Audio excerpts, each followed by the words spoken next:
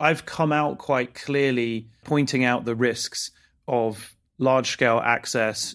I think I called it naive open source in 20 years' time, right? So that what that means is if we just continue to open source absolutely everything for every new generation of frontier models, then it's quite likely that we're going to see a rapid proliferation of power. I mean, these are state-like powers which enable small groups of actors or maybe even individuals to have, an unprecedented one-to-many impact in the world. I mean, although I took a lot of heat on the open source thing, I clearly wasn't talking about today's models. I was talking about future generations, and I still think it's right. And I stand by that because I think that if we don't have that conversation, then we end up, basically putting massively chaotic, destabilizing tools in the hands of absolutely everybody. Hey listeners, Rob here, Head of Research at 80,000 Hours. I expect you're going to be hearing a whole lot about the book we're discussing today, The Coming Wave, Technology, Power, and the 21st Century's Greatest Dilemma, which is just getting its release this week. Its co-author, Mustafa Suleyman, was a co-founder of DeepMind, and on top of promoting this book, he also has a huge new AI company to run, so he only got an hour with him. Given that time constraint, I tried to focus on topics where Mustafa's 10 years at DeepMind might give him a unique perspective or insight, as well as questions related to his new AI company, such as whether it's actually making risks from AI worse, and how Mustafa hopes it might solve the problems laid out in his book. We also talk about whether we're about to be blown away yet again by models coming out over the next year, what mandatory regulations of AI companies Mustafa would really like to see imposed ASAP, as well as whether it ought to be legal to open source frontier, really generally capable AI models. Without further ado, I bring you Mustafa Suleyman.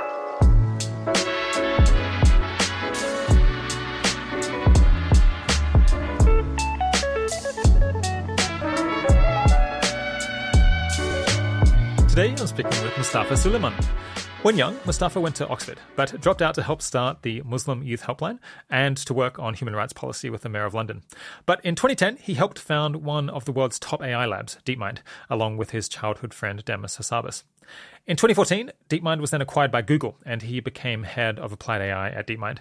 While then in 2019, he left DeepMind to take up a policy role in the parent company, Google. In 2022, he left Google to found Inflection AI, along with LinkedIn founder Reid Hoffman. Inflection has received over $1 billion in investment so far and is now working to build one of the largest supercomputers in the world. It's focused on building a helpful chatbot that's more personal, offering emotional support and humor more than other chatbots that are out there. And it should also remember past conversations and gradually gain more context about you and your activities. The hope is that it's going to grow into being a mix of a good therapist, a supportive friend, a business consultant, and an executive assistant of sorts. They call this project and service PI for Personal AI, and you could try it out for yourself at personal.ai if you like.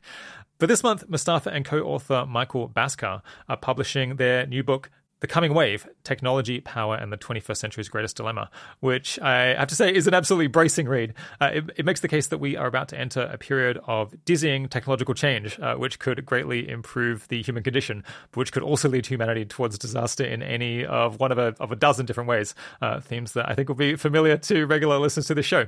Thanks for coming on the podcast, Mustafa. Thanks very much for having me. It's great to be here. I've long been a fan of the podcast and the movement. So wonderful. It's great. Yeah. I hope to talk about how you intend for Inflection AI to help solve the problems described in The Coming Wave and what you would like governments to require of AI labs. But first, I asked our audience to send in questions for you, and a recurring one was wanting to clarify when you think we'll have different AI capabilities. So you've been quoted in some articles as saying that it's plausible. It's a very difficult question, but yeah, you've been quoted in some articles as saying it's plausible that within 2 years, ML models will be able to autonomously operate an online business and turn $100,000 into $1 million over the period of a couple of months, which it's a potentially super significant threshold that you highlight in the book, which you call the modern Turing test. Now that I guess we've just completely blasted past the normal old Turing test. Now, to me, being able to run a business that turns $100,000 into $1 million sounds super impressive, and it's a very general task that involves engaging in a wide range of different activities and figuring out how to do them in some sensible order, and I guess having superhuman performance, at least when it comes to the bottom line. At the same time, there's another interview where you said you agreed that we might well want to slow down advances in AI capabilities once they were getting close to getting dangerous, but you didn't foresee that being necessary for maybe another 10 years or so. Those two views feel in some tension to me and some listeners. Yeah, can you clarify what you think about all of that?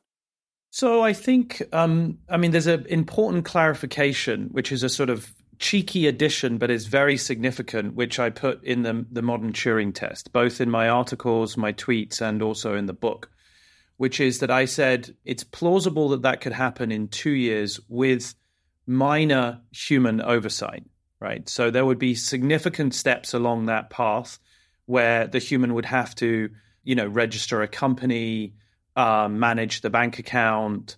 Ultimately, there will be a bunch of things that wouldn't be done completely autonomously. The individual components could be done autonomously. You could imagine the AI being given a general instruction to, make up a product that was likely to be valuable and useful to people, to generate that, to write all the communications required to go off and have that manufactured, to negotiate over the price, to identify a drop shipper, et cetera, et cetera. All of that could potentially happen.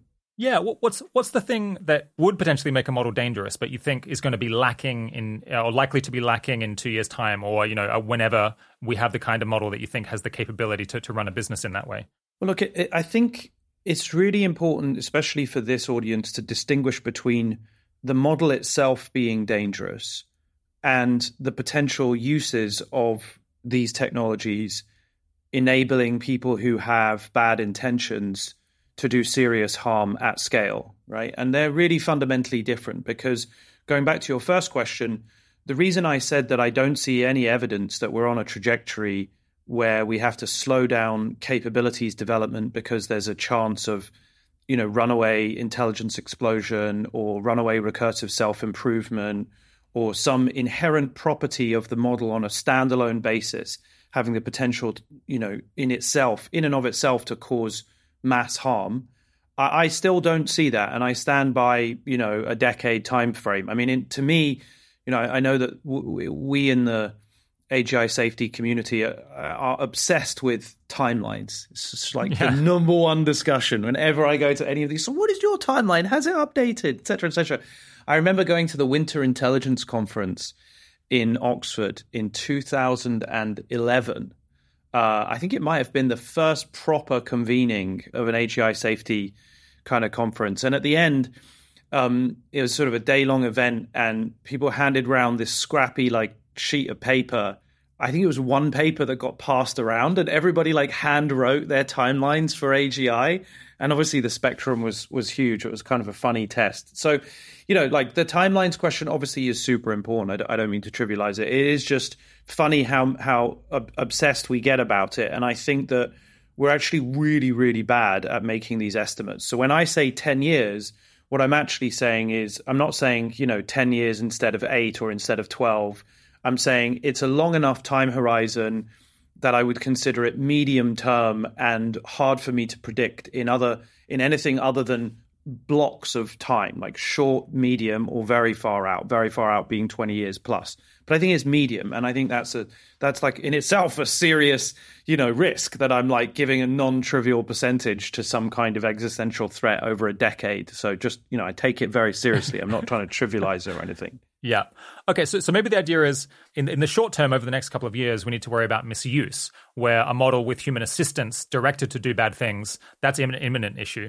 Whereas a model running somewhere out of control and acting more autonomously without human support and against human efforts to control it, that is more something that we might think about in 10 years' time and beyond. That's your guess. That's definitely my take. That is the key distinction between misuse and autonomy, right? And I think that there are some capabilities which we need to track, because those capabilities increase the likelihood that 10-year event might be sooner, right? So, for example, if models are designed to have the ability to operate autonomously by default, right? So as an inherent, design requirement, we're engineering the ability to go off and design its own goals, to learn to use arbitrary tools, to, really make decisions completely independently of human oversight. And then the second capability related to that is obviously, recursive self-improvement. If models are designed to update their own code, to retrain themselves, and produce fresh weights, as a result of new fine-tuning data or new interaction data of any kind from, their environment, be it simulated or real world. These are the kinds of capabilities that should give us pause for thought. Yeah, I see. I guess you would know better than me. My feeling is that quite a lot of people are working on trying to figure out how they can turn these models into autonomous agents that, can act with progressively less human oversight. What do you think is going to hold it back that means that we won't, have really useful examples of that for another 10 years? Well, I don't think we'll have useful examples of that. I think that we may be working on those capabilities, but they won't necessarily represent an existential threat. I think what I'm saying is they indicate the beginning of a trajectory towards a greater threat, right? And, like at Inflection, we're actually not working on either of those capabilities, recursive self-improvement and autonomy. And I've chosen a product direction which I think can enable us to be extremely successful without needing to work on that. I mean, we're not an AGI company. We're not trying to build a superintelligence. We're trying to build a personal AI. Now, that is going to have, very capable, AI-like qualities. It is going to learn from human feedback. It is going to synthesize information for you in ways that seem magical and surprising. It's going to have a lot of access to your personal information. But I think the quest to build general purpose learning agents which have the ability to perform well in a wide range of environments, that can operate autonomously, that can formulate their own goals, that can identify new information in environments, new reward signals, and learn to use that as self-supervision to, update their own weights over time. This is a completely different quality of agent that is quite different, I think, to a personal AI product. Yeah. Recently, there's been this big debate over the open sourcing of frontier ML models. Facebook has kind of persisted in publishing the weights for progressively more advanced large language models, despite worries from US lawmakers about how they might be misused and whether it's so smart to make a habit of handing over strategic technology to American adversaries like China. And while Facebook, they tuned their model to try to make it them less likely to be willing to help with criminal behavior. Once you have the raw weights, it's really trivial to get rid of any tuning like that, and so you can kind of get the model to do whatever you want. And once you've given out the weights, you've kind of ceded any control over that. What's your personal take on a model open sourcing? Well, first of all, I mean, you've raised three different things there. I'm not sure I would agree that it's trivial to remove the fine-tuning and alignment, right? So that's one question. Second thing is, should we be like, what is the logic of denying China, access to frontier technologies? What are the consequences of that? What does that mean for, global stability and the potential of real conflict? And then third, is your question around open source, right? So let me kind of just go in reverse order. On the open source thing, look, I think I've come out quite clearly pointing out the risks of large-scale access. I think I called it naive open source in 20 years' time, right? So that what that means is if we just continue to open source absolutely everything for every new generation of frontier models, then it's quite likely that we're going to see a rapid proliferation of power. I mean, these are state-like powers which enable small groups of actors or maybe even individuals to have, an unprecedented one-to-many impact in the world. Just as in the last wave of social media, it sort of enabled anybody to have broadcast powers, anybody to essentially function as an entire newspaper, from the 90s. By the 2000s, you could have millions of followers, on Twitter or Instagram or whatever. And, you're really influencing the world in a way that was previously the preserve of a publisher that in most cases was licensed and regulated, that was an authority that could be held accountable if it really did something egregious.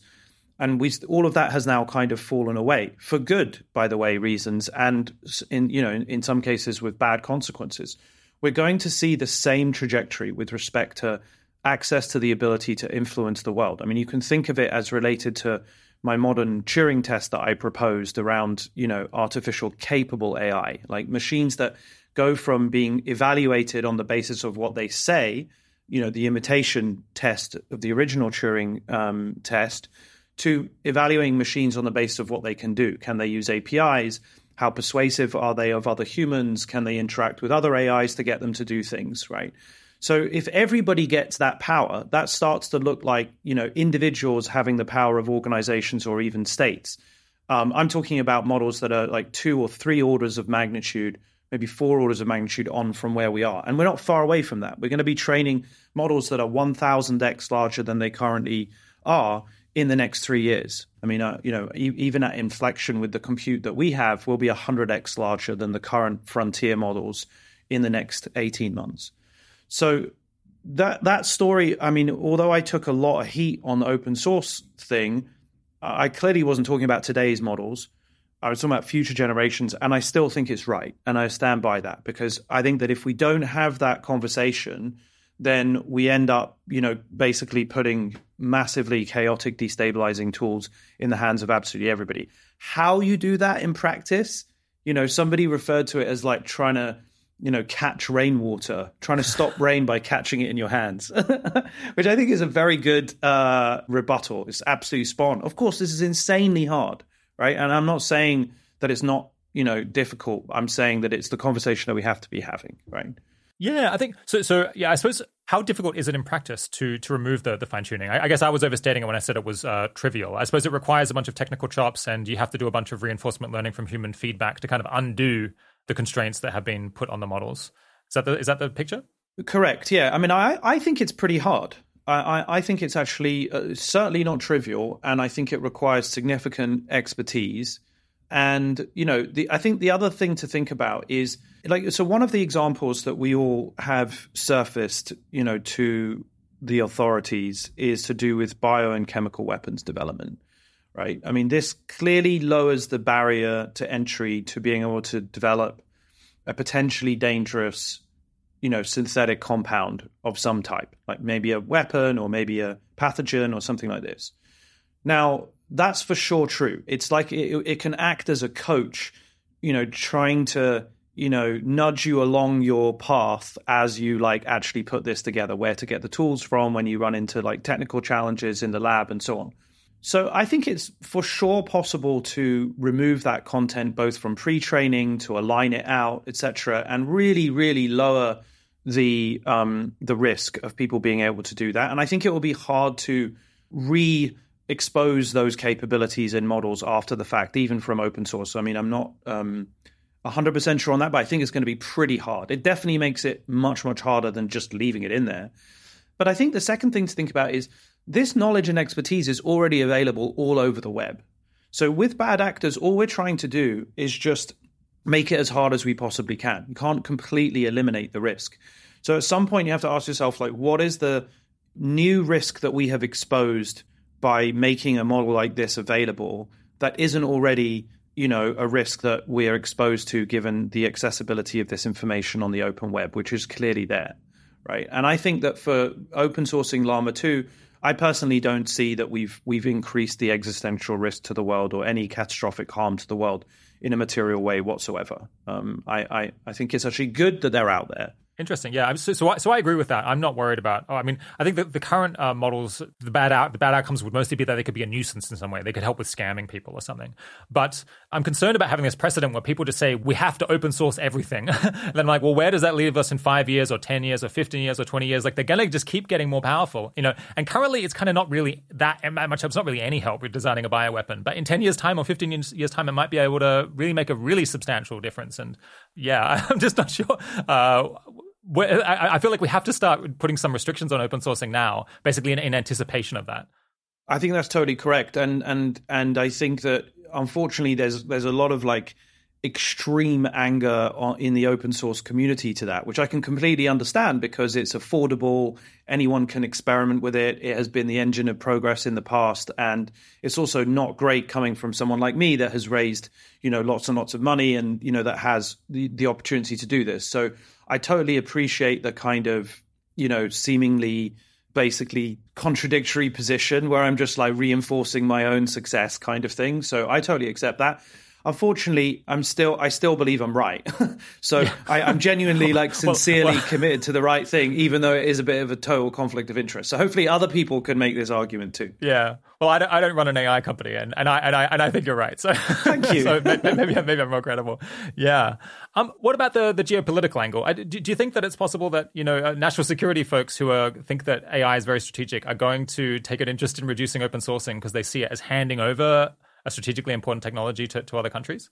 I think that's going to be quite likely. From all of my conversations over the last couple of years in the US, to some extent also in the UK, I can see that there's just, we've shifted from seeing the China as a strategic adversary, which is like a phrase that implies that we can get along with one another, but it will be a little bit of jostling and we'll be competitors, to, seeing it as a fundamental threat, right? So, the export controls from last year, were really a declaration of economic war. I mean, we can haggle over whether the H800 enables them to do, just about as much training compute as we can with an H100. I mean, I think in practice, it probably slows them down by 30 to 50% because the H800 can still be daisy chained together like the rest of the chips. And so you can really just, buy 50% more of them, which I think is what a number of these companies have done.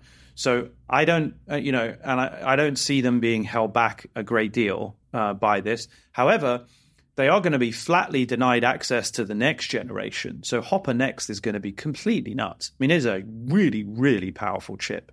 So I think that's where people should focus their attention. It is a really significant, block on their progress, and it's very difficult for them to catch up by building other chips from scratch and so on. So yeah, it's really going to slow them down, and it's not going to go unpunished. I mean, they've already hit back with sanctions of their own on some of the raw materials. So I expect to see more of that.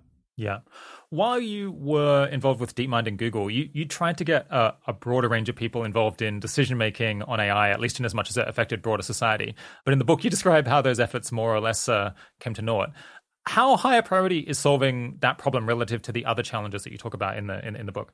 Yeah, it's a good question. I mean, I honestly spent a huge amount of my time over the, sort of 10 years that I was at DeepMind trying to put more external oversight as a core function of governance in the way that we build these technologies. And, it was a pretty painful exercise. I mean, naturally, power doesn't want that. And although I think Google is sort of well-intentioned, it still, functions as a kind of traditional bureaucracy. And unfortunately, when we set up the Google ethics board, it was really in a climate when cancel culture was at its absolute peak. And our view was that we would basically have these sort of 9 independent members that, although they didn't have legal powers to block a technology or to, investigate beyond their scope, they were dependent on, what we as Google DeepMind showed them. It still was a significant step to providing external oversight on, sensitive technologies that we were developing. But I think people, some people on Twitter and elsewhere felt that because we had appointed a conservative, the president of the Heritage Foundation, and she had made some transphobic and homophobic remarks in the past, quite serious ones, that meant that, she should be cancelled and she should be withdrawn from the board. And so within a few days of announcing it, people started campaigning on university campuses to force other people to step down from the board because their presence on the board was complicit and implied that they condoned her views and stuff like this.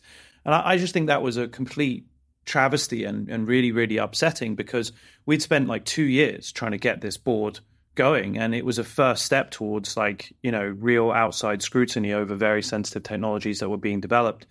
And unfortunately, it all ended within a week. And, as 3 members of the 9 stood down, and then eventually she stood down, and then we, lost half the board in a week. And it was just completely untenable. And then the company turned around and were like, well, why are we messing around with this? This is a waste of time. What a pain why in the would butt. we bother? Yeah. What a pain in the arse. Yeah. It was a very striking story to me reading that in the book. Maybe people complain, I think correctly, that issues or decisions of enormous global importance, historical importance, are potentially going to be made inside these AI labs. And the kinds of people who work at these labs are a very small fraction of the people in the world in terms of their political views, the values that they have, the things that they've studied, the kind of information that they happen to know. And so it would be good if we could get a wider cross section of the human population involved in scrutinizing or having some input on these. But to share power with the general public in the global south, or even just outside big cities in the US or UK, will inevitably involve giving influence to people with views that I imagine are very offensive to Google staff, probably more offensive than Kay Coles James, who had to resign from the board for having more conservative traditional views on gender. So based on that experience, it just seems like it's very unlikely to happen, and when we might just be flat out trying to get acceptance for having more input from a broader cross-section of educated people in the UK into Google, like that's going to be the most that people will tolerate. Yeah, I mean, totally. I mean, this is part of the problem, right? I mean, 40% of people in the US believe that, trans rights are moving too quickly. 30% believe that abortion should be made illegal. 30-odd% are against gay marriage. I mean, none of these views are... Then think globally, right? Right, exactly. Then think globally. So I think we have to, just learn to sit down with people who we fundamentally disagree with. I mean, that goes for China and, the Taliban and, all these people who hold these views. Because if we can't do that, then we've really got no chance of actually, hearing one another out and changing one another's views and making progress. And I think the last 2 or 3 years, I feel like we've really taken a few backward steps in that direction, and it's super problematic. It's because it just demonizes the other, and then we just end up hating on one another, and it's very frustrating for us because we put a huge amount of effort to make that happen. Before that, when we were acquired, we made it a condition of the acquisition that we have an ethics and safety board. That in itself was a first step towards this kind of broader public effort. Then after the ethics and safety board, we actually tried to spin DeepMind out as a global interest company, one that was legally governed by, the requirement to consider all of the stakeholders when making decisions. So it was a company limited by guarantee. And then the charter definition, had an ethics and safety mission for AGI development. We actually had the ability to spend vast amounts of our income on scientific and social mission. So it was a really creative and experimental structure. But when this, sort of Alphabet saw what happened with that board, they basically just got cold feet. That was the bottom line. They saw what happened there, and they were just like, "This is totally nuts. This is the same thing's going to happen for your global interest company. Why do that?" And then eventually we pulled DeepMind into Google, and in a way, like DeepMind was never independent and isn't independent now. Obviously, now it's like completely, part of Google. Yeah. I mean, it is just that the core of trying to address representativeness is that you will be ceding power to people who don't share your values. And if people are not willing to make that compromise, that is not going to happen. Like, what do you think might be an incremental step that is realistic for some of these labs to get more input from broader society? Well, I'm really stuck. I think it's really hard. Like, there is another direction which involves the sort of academic groups getting more access and, either actually doing red teaming or, doing audits of scale or audits of model capabilities, right? They're the three proposals that I've heard made and I've been very supportive of and have certainly explored with people at Stanford and elsewhere. But I think there's a real problem there, which is if you take the average PhD student or postdoctoral researcher that might work on this, in a couple of years, they may well go to a commercial lab, right? And so if we're to give them access, then they'll probably take that knowledge and expertise, elsewhere, potentially to a competitor. I mean, it's an open labor market after all. So that isn't really a sustainable way of doing it. I met with Jen Easterly a few weeks ago, who runs the US cyber security agencies. And she and I were talking about maybe using, more traditional pen testing consultants to do red teaming because, they have a commercial incentive in keeping the information top secret. They've been cleared, for a long time. They're trusted, but at the same time, they can make independent public statements, about compliance with various standards or not. And I kind of prefer that direction in a way, because they're clearly incentivized not to leak that information, and it's a sort of more commercial outfit. We did have a pretty cool hybrid thing going at DeepMind for a while with Toby Ord, but I think Toby is an exceptional individual. I mean, he's clearly been an EA since before EAs were a thing. And, we've let him come and visit DeepMind when I was there, at least pretty much every week for years. But he's not an engineer. He's committed his life to being, an EA monk. And so, and also I'm not even sure like how much impact that actually has in practice. I mean, I think he's a good person to have around, but I don't think that's like a practical oversight mechanism. We need more than that. That's what I'm saying. More than one guy. Yeah. That's what I'm saying. Totally. Yeah, exactly. Another experience that you share in the coming wave is trying to sound the alarm about the likely social effects of AI to your colleagues many years ago, and kind of being met with disinterest and blank stares. And some people in the tech industry, I guess probably a shrinking number now, still seem to have the attitude that everything is just very likely to be fine and all we have to do is advance everything as quickly as possible. And the central theme of your book is just that it might not be as simple as that. Over the years, have you found any arguments that are persuasive and get skeptics in your industry to kind of sit up straight and take seriously the idea that we're closer to doing a tightrope walking act rather than just racing down a straight runway? That is a great question. Strategies for persuading people to care more about this issue.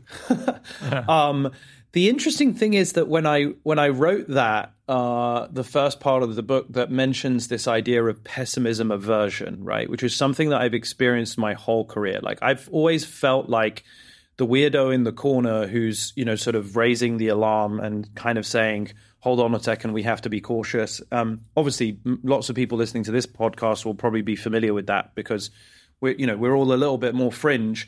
But certainly in Silicon Valley, like, that kind of thing, I get called a decel sometimes, which I actually had to look up, which actually means, I guess it's a play on me being an incel, which obviously I'm not, and some kind of decelerationist, or Luddite or something, which is obviously also bananas given like what I'm actually doing in my company.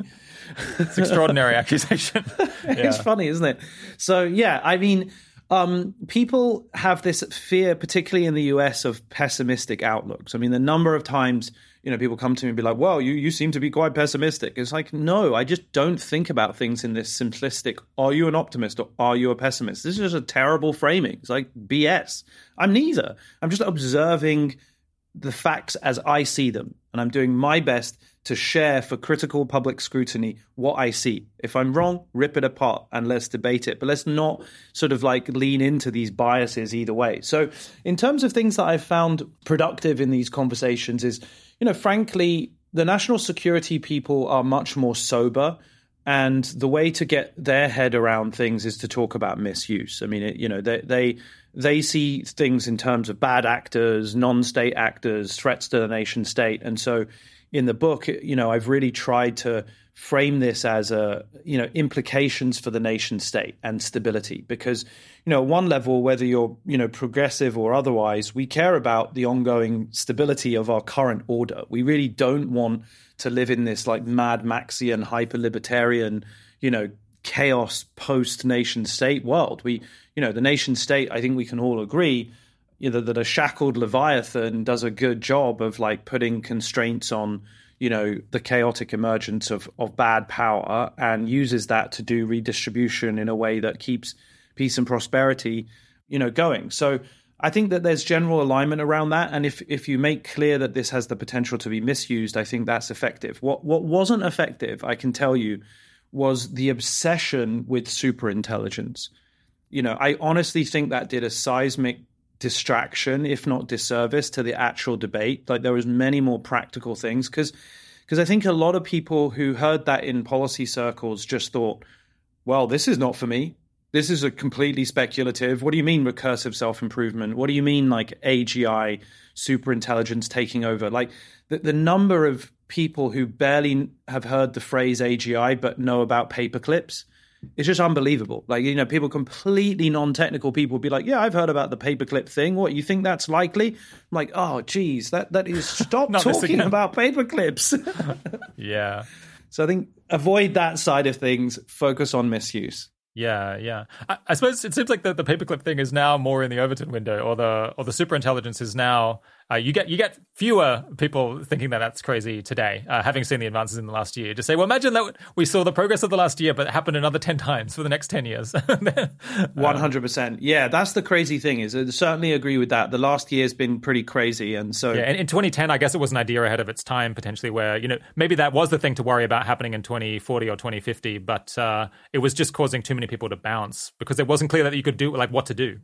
Yeah, and well, frankly, I would say even 2015, 2018, 2020, I think it was premature for those kinds of things and sort of isolated people that we wanted to get on our side. Obviously, now it's kind of easy. I mean, that's the easiest way to demonstrate, and persuade people that this is important, is like make things available in open source, have a bunch of people play with it, identify the actual limitations and potential capabilities of these models in practice.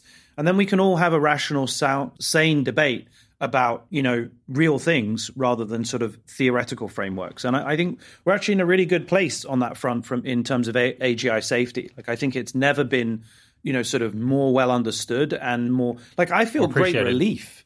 Yeah, I feel great relief at this point. I'm like, amazing. The cat's out of the bag. Everybody can make their own mind up. I don't, this tiny group of us don't actually have to sort of make the theoretical case or speculate, because everyone can just, like you say, 10x or 100x what they see in their favorite chatbot and, take it from there. Yeah.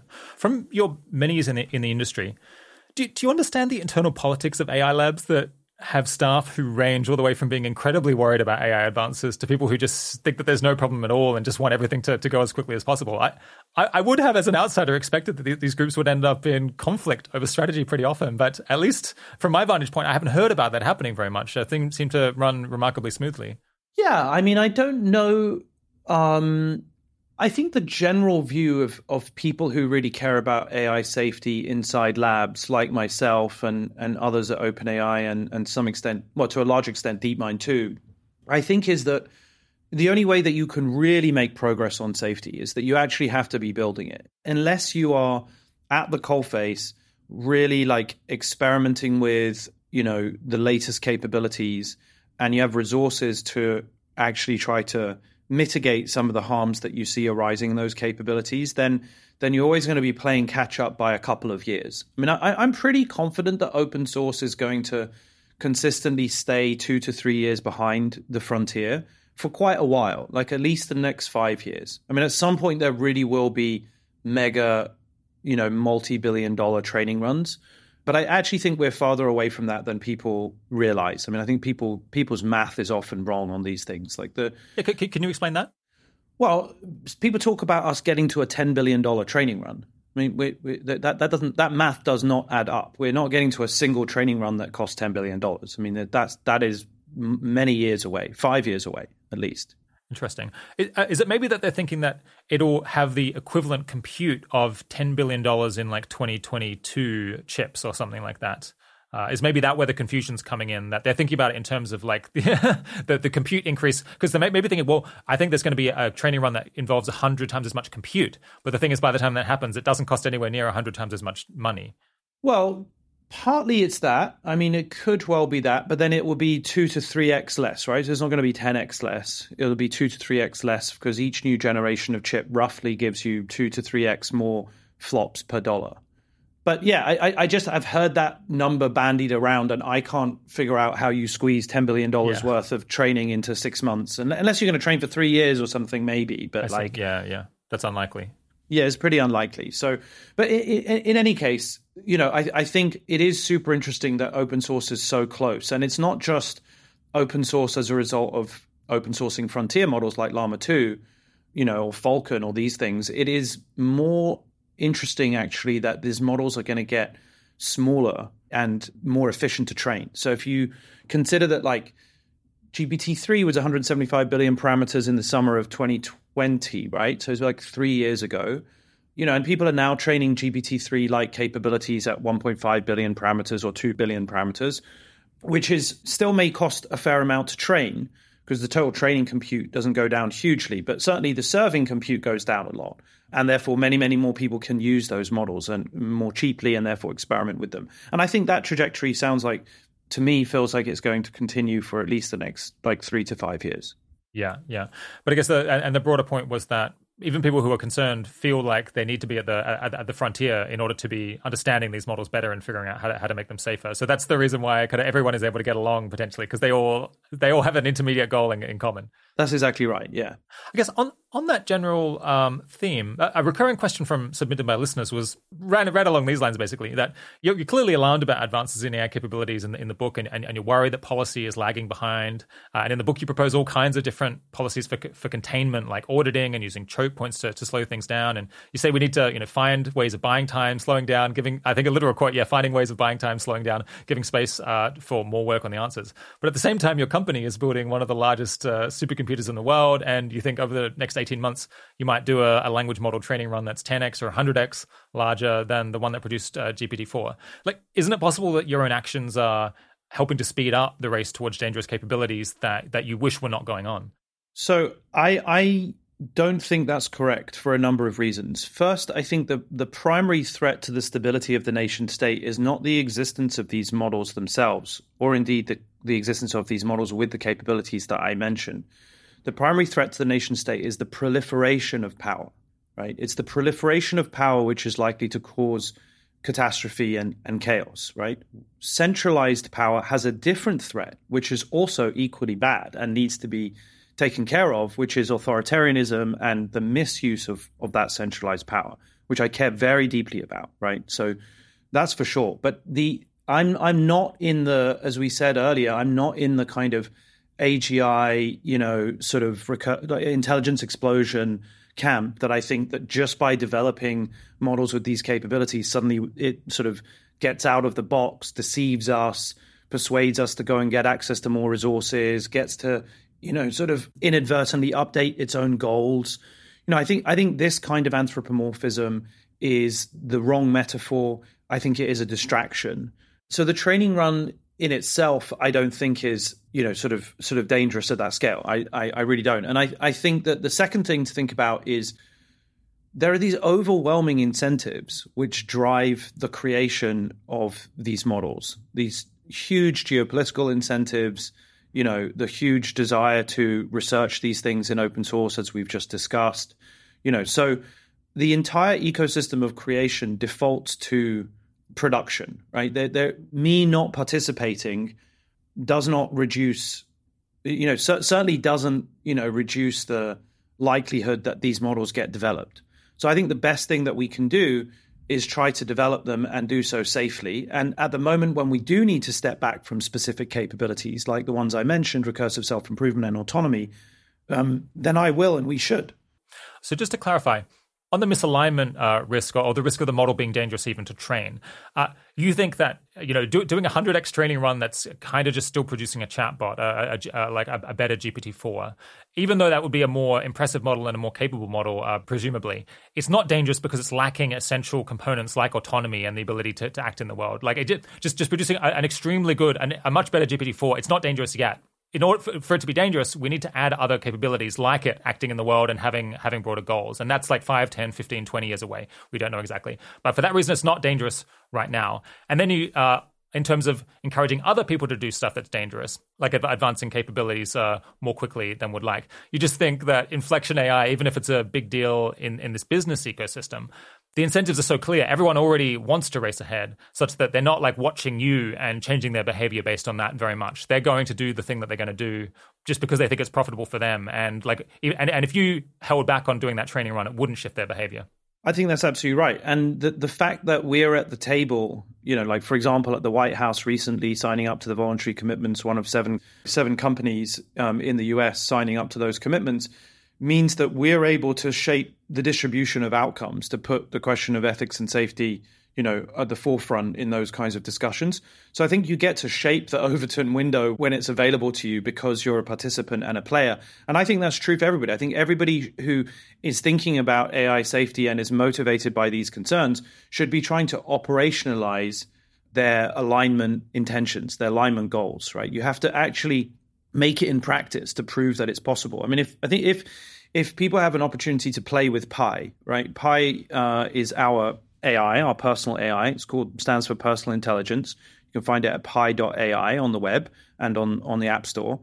You'll see that we've aligned it in very, very specific ways. It isn't susceptible to any of the jailbreaks or prompt hacks, any of them. If anybody gets one, send it to me on Twitter. We don't suffer any of them. Why is that? Because we've made safety and behavior alignment our number one priority, and we've deliberately designed the model not to be general, right? So it doesn't generate code, right? It isn't designed to be the ultimate general purpose API that anybody can quote unquote prompt. It's a personal AI that you can talk to.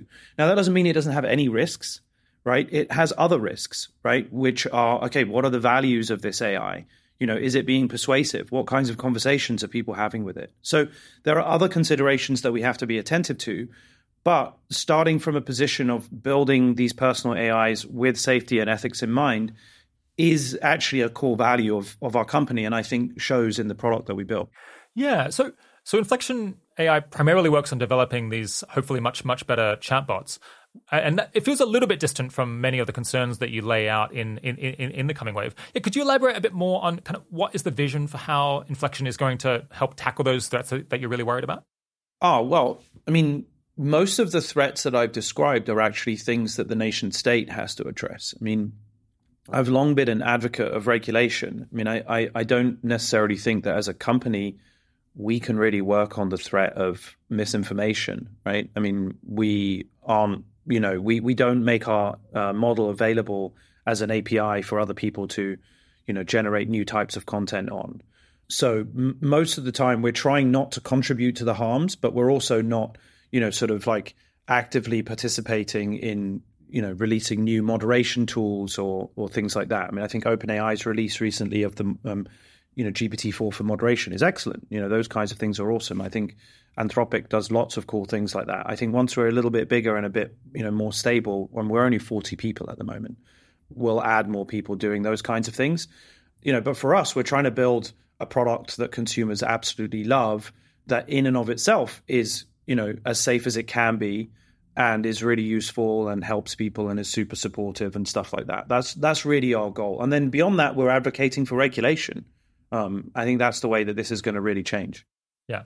Okay. Yeah. I'll come back to regulation in just a second. But in the book, you talk very positively about the idea of having an Apollo program for technical AI safety research, that just we need to put a lot more effort into this. Yet, does Inflection intend to develop or apply any particular technical AI alignment methods in order to make its models safer or to develop those methods more in a way that might scale up to even and be useful for even more capable models?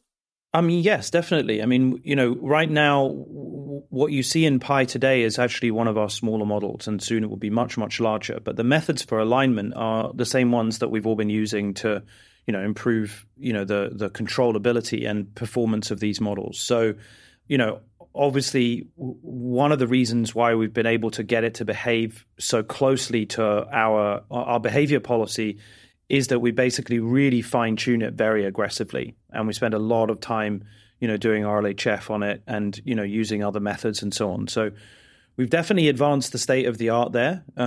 We published a tech report, not detailing too many insights, but describing the results that we've got in our pre-trained model.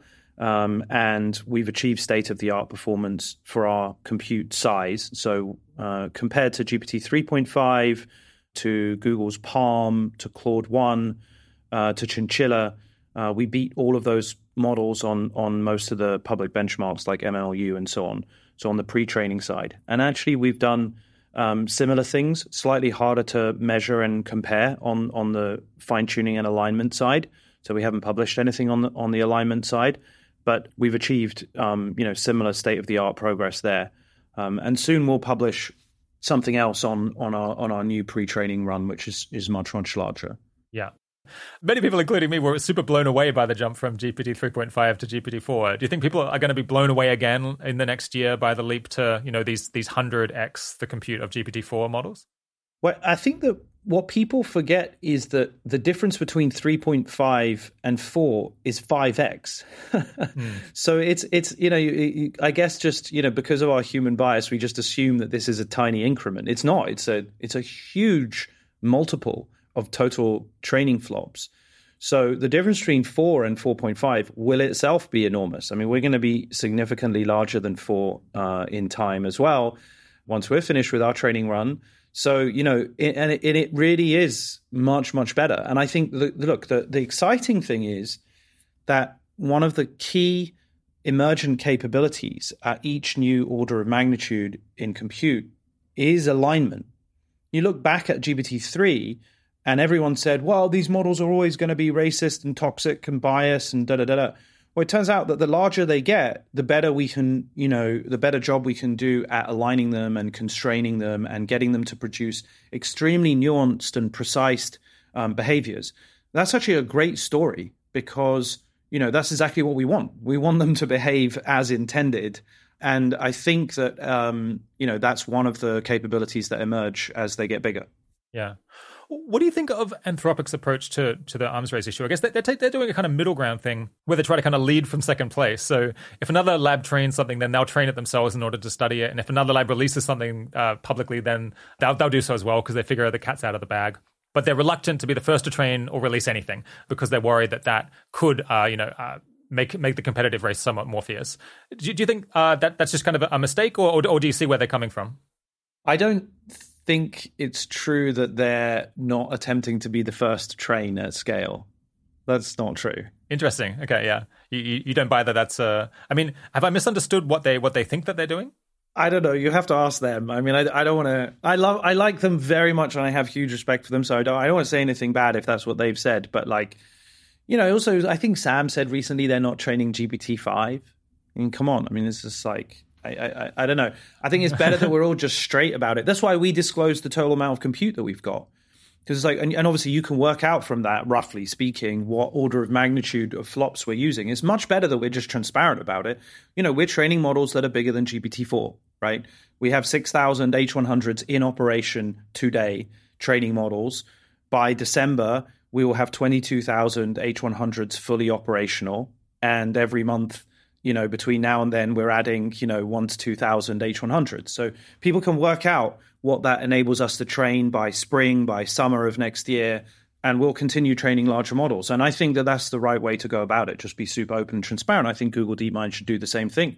They should declare how many flops Gemini is trained on. Yeah. Cool. Yeah, I'll go back and check what Anthropic says that it's doing in this respect, and I can add a cut in to clarify in case I've gotten the wrong end of the stick. Hey, listeners, Rob here. I took a quick look into this and I realized where I'd gotten my impression of Anthropic's philosophy around arms races and release and so on. It's from an article titled The $1 Billion Gamble to Ensure AI Doesn't Destroy Humanity, which was in Vox and was written by the journalist Dylan Matthews. Perhaps my characterization was a little bit loose, but I think it's broadly consistent with what's reported in that article as the mentality that Anthropic was trying to have at least last year in 2022. Of course, whenever I read journalist articles, whenever I read newspaper articles, and I know a ton about the topic, I tend to find that they're not super precise and sometimes they're completely wrong. So the fact that this has been reported by a journalist who I really like doesn't necessarily mean that it's completely reflective of Anthropic's approach. But nonetheless, if you want to look into it more, then the $1 billion gamble to ensure AI doesn't destroy humanity is the article to take a look at. All right, back to the show. So, as you mentioned earlier, in July, Inflection signed on to 8 voluntary commitments with the White House, including things like committing to internal and external security testing and investing in cybersecurity and insider threat safeguards and facilitating third-party discovery and reporting of vulnerabilities. Those are all voluntary, though. What commitments would you like to become legally mandatory for all major AI labs in the US and UK? That is a good question. So I think some of those voluntary commitments should become legally mandated. Number one would be scale audits, right? What size is your latest model, right? Number two, there needs to be a framework for harmful model capabilities like bioweapons, coaching, nuclear weapons, chemical weapons, general bomb-making capabilities. Those things are pretty easy to document And it just should not be possible to reduce the barriers to entry for people who don't have specialist knowledge to go off and manufacture those things more easily. The third one that I have said publicly and that I care a lot about is that we should just declare that these models shouldn't be used for electioneering, right? It just shouldn't be part of the political process. Ban that. Yeah, you shouldn't be able to ask Pi, who Pi would vote for, or like what the difference is between these two candidates. Now, the counter argument is that many people will say, well, this might be able to provide useful and accurate and valuable information to educate people about elections, et cetera, et cetera. Look, there is never going to be a perfect solution here. You have to take benefits away in order to avoid harms. And that's always a trade-off. You can't have perfect, benefits without any harms, right? Like, so that's just a trade-off. I would rather just take it all off the table and say that we can put some of it back later on once we understand how to do it safely. That's the best way. That is totally the best way. Now, obviously, a lot of people say that I'm super naive in claiming that this is possible because, models like Stable Diffusion and Llama 2 are already out in open source, and people will certainly use that for electioneering. Again, this isn't trying to, resolve every single threat vector to our democracy. It's just trying to say, like, at least the large-scale hyperscaler model providers, like Amazon, Microsoft, Google, and others, should just say this is against our terms of service, right? So you're just making it a little bit more difficult and maybe even a little bit more taboo if you don't declare that your election materials are human-generated only. Yeah. If I remember correctly, Twitter just banned election advertising on their platform at some point, and I think that made their life a whole lot easier than trying to filter everything extremely carefully. Speaking of Twitter, you've celebrated the UK government's upcoming AI Safety Summit, which is in just a few months. What outcome do you think should be the top priority for the people organising it, who I think listen to this show, by the way? Yeah, look, they're all good guys, Ian and Matt and Kate and all those other people. They're all doing a great job. I'm really glad to see the summit. So, look, I think it's an opportunity to put in place some of the proposals that came out of the voluntary commitments and maybe put that on a legislative path. Audits, collaboration between the companies to share best practices. I mean, that was one thing I didn't list in the kind of legal requirements thing, because I think it's a bit complicated, but I think it would be good if there was a culture of sharing vulnerabilities and weaknesses, just like, zero-day exploits or other kind of cybersecurity bugs get disclosed confidentially to the companies for, I think, 60 days or so until there's a kind of like public exposure of it. So those are the sorts of things that I think would be really helpful. Yeah. Yeah, I know you're on the book tour, and I've got to go in just a minute. But maybe one final question or theme is, so I don't quite understand the. It seems like you don't want to talk so much about misalignment or deceptive alignment or like models having their own goals and running out of control. But at the same time, it seems like you agree with me and many other people that could be an issue in 10 or 15, 20 years' time. We don't know exactly, but like that will be an issue at some point if the capabilities keep going up. In a sense, like, even if you agree it's not going to be an issue for 10 years, 10 years is not that far away. And it seems like it could be quite a difficult problem to solve. Like, isn't it still quite urgent that people be taking seriously misalignment and trying to figure out how we will address it when it becomes a problem? Yeah. No, forgive me. I didn't mean to trivialize it. I was more talking about the tactics of talking about these things publicly. I see. Yeah. So 100%. It is a super critical issue. We need 10x more people focused on misalignment. I mean, in general, I'm a bit sensitive to the idea of deception because I think it's in itself a kind of anthropomorphism. But that's a technicality. I mean, in general, I think absolutely the fundamental questions of misalignment and in general AGI safety and the 10-year risks and the 20-year risks, couldn't be more important. I think more people should be researching it, and I'm always, a big believer in supporting it. All right. My guest today has been Mustafa Suleyman, and the book is The Coming Wave. I think it's a book that's going to make a significant wave in the media over the next month or two. So best of luck with the book tour. Thanks a lot, Rob. I really appreciate it. And thanks for all your work on the podcast. It's super awesome to see all the attention that these issues get. And I think that is in no small part because of the work that you and the rest of the community do to popularize it. So thank you. It's a huge service. What a brisk 1 hour there. I was really talking quite fast to manage to get in some extra questions. If such a short interview leaves you wanting more from 80,000 Hours, you can find all the new stuff from our research team at 80,000hours.org/latest. Recently, they've written about why you might consider switching careers and what it takes to go and do that, and why it is that so many people underrate investigating the problem that they choose to work on. All right, the 80,000 Hours podcast is produced and edited by Kieran Harris. The audio engineering team is led by Ben Cordell, with mastering and technical editing for this episode by Milo Maguire. Katie Moore puts together full transcripts, an extensive collection of links to learn more, available on our site, 80,000hours.org, as always. Thanks for joining. Talk to you again soon.